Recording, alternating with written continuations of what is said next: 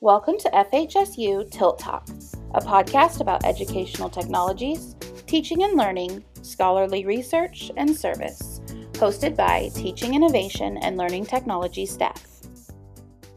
Welcome to Tilt Talk, FHSU's podcast about educational technologies, teaching and learning, scholarly research, and service. It's hosted by Tilt, and today I am your host, Letitia Hake.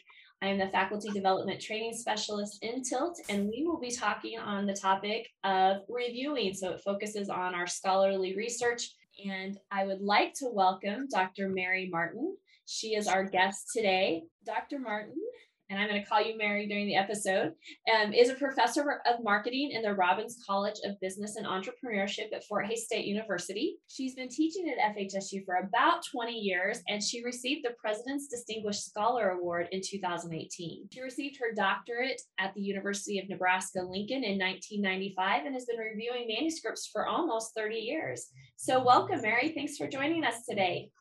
Thank you. Thank you for having me. I'm really excited to be here. Great.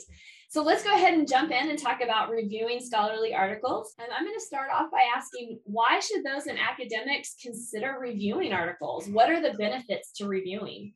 Well, I think it really depends on what stage you are in your academic career. If you're a budding academic scholar, there's a lot of great reasons to review. First, it can help you dig deeper into your academic field's research streams. And as a result, I think you can experience some satisfaction and joy in seeing how your own research fits into that overall scheme of things. I also think it's great for budding academic scholars because I think it can give you some ideas for research. You're in the stage where you're building your research and you are probably going to need some new ideas as you go down this road. I think it's also really important, and this activity can allow you to build a network of scholars, and that's going to be really the editors when you're reviewing articles, and it's going to help you build a reputation in the field. And finally, of course, it's going to help you build a better tenure and or promotion file. Now, if you're more of a seasoned academic like I am, I still think there are some really compelling reasons to review articles. It can really help seasoned academics get reacquainted with a stream of research. Or it can help you get familiar with a new stream of research. I know my research has evolved over the years and somewhat changed focus and topics as I've gone down that road. And it's given me new ideas for research as well. And it, of course, can help you reconnect with some of the scholars in your field. I think it's really important to remember in reviewing articles, you're returning a favor. You know, you're submitting your work to be reviewed and others are reviewing it. You should do the same. Very good point. I agree. We should all work together and return those favors. But is there ever a time that maybe you should say no to reviewing?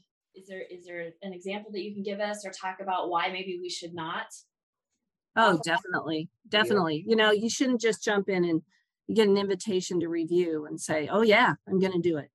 I think there's several reasons. First of all, I would say no to reviewing if you're not really knowledgeable about the topic.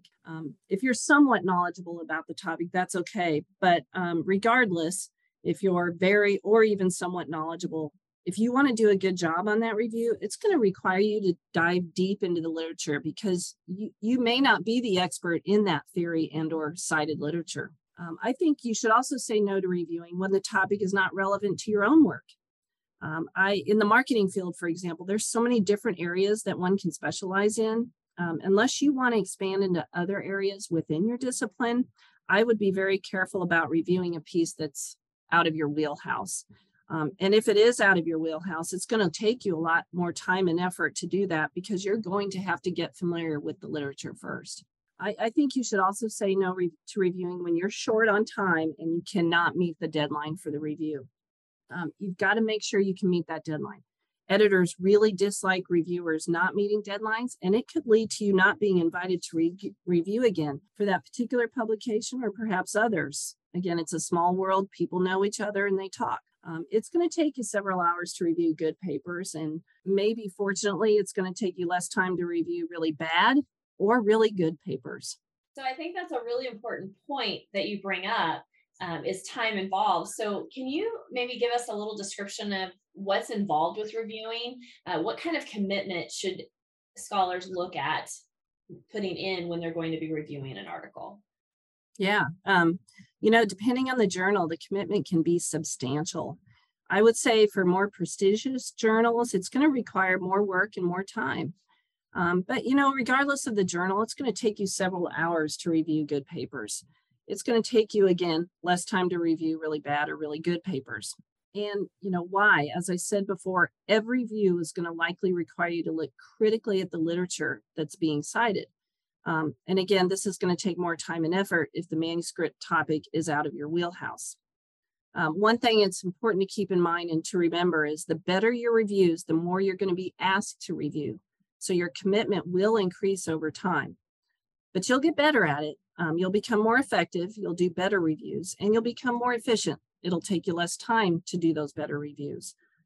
So when we're talking about you'll be asked more to review and your commitment will increase, can you talk about, is there a number that we should consider if we're going to start reviewing? How many articles should you review, let's say, in a year? Is there like a magic number, or what's your advice there?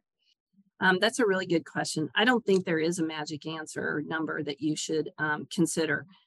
For one thing, I think it really depends on the stage you are in your career. Like we talked about a couple minutes ago, when you're that budding academic scholar, you need to review manuscripts for the reasons we discussed earlier. On the other hand, you need to be very careful of your time, and you need to put focus on your own research and your publications. But as you progress through your career and you get tenure and promotion, you're probably going to be able to focus more on reviewing articles. And again, there are very good reasons why seasoned academics should do it as well.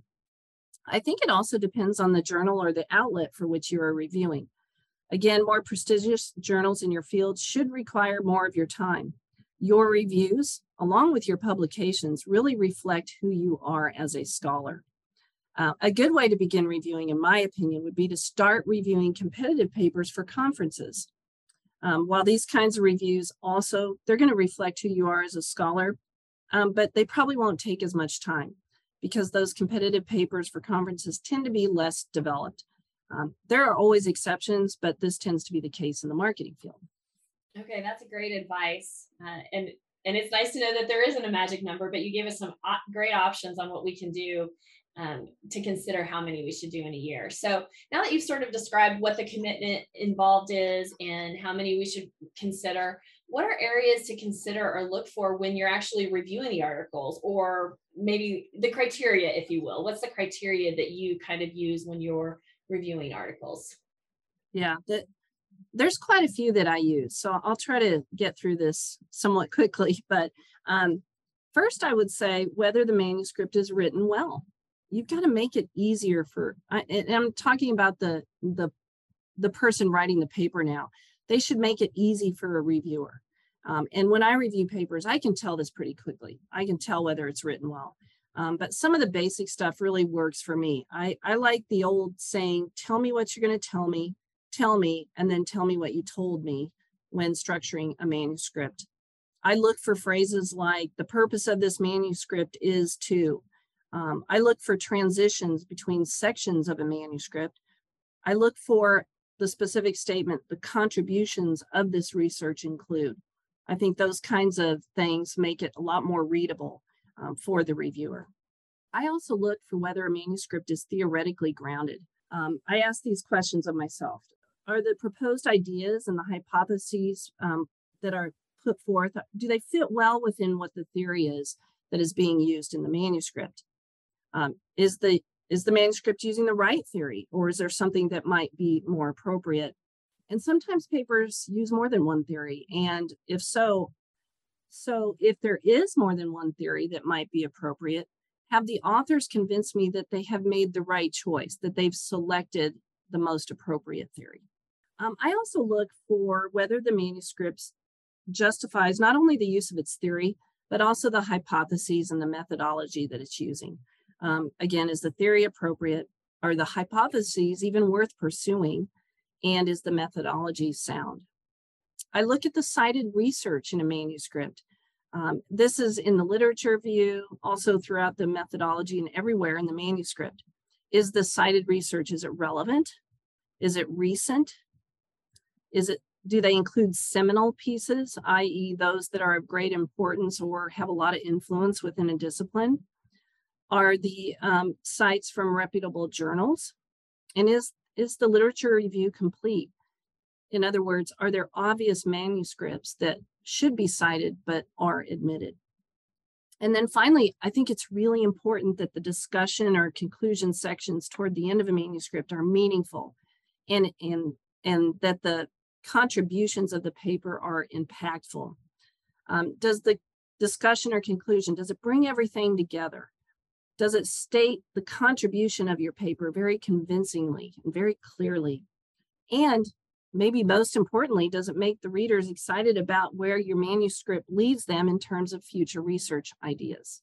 Those are great pointers, not only for reviewers, but like you said, also those who are submitting to scholarly journals. I'm actually just beginning that process in my career, and I'm looking at what you shared, and I'm thinking, man, this is something I could use as I get ready to submit an article to some journals. So I'm excited that you shared that with us.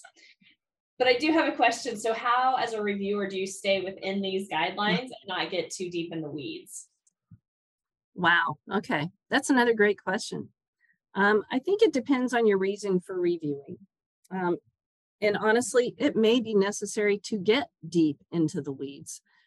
If you're that budding academic scholar, like we talked about, there's so many potential benefits to reviewing manuscripts that I think it might be important to dive deep into those weeds. If the article to review is in your wheelhouse, it allows you to dig deeper into your own stream of research and or lead to new ideas for your research, I'd say get into those weeds, go for it. But it's a delicate balance between doing those great reviews and focusing on your own research, of course. So I would suggest you think very carefully about what a particular review might help you accomplish and go from there in determining how deep in the weeds to get. That's some very good advice. I think we can all heed that advice about what is your goal and is this process going to get you to your goal? So I appreciate that. So as we kind of wrap up today, are there any other tips that you'd like to share about reviewing articles? Well, I would say from a famous marketing tagline, just do it and do it well. Remember, you're returning the favor. You're submitting work, others are reviewing it, you should do the same. And you will want your reviews to be of high quality. Again, others are reviewing your work. You want to have some really great ideas and great feedback from those reviewers. So I'd strive to make this a big part of your academic career. And thank you for joining us today, Mary. I think that's some really great advice that you shared on reviewing scholarly articles and maybe why you should consider reviewing scholarly articles. We hope that you join us next month on FHSU Tilt Talk. We'll be featuring our Tech Tuesday, and our host next month will be Nathan Riedel.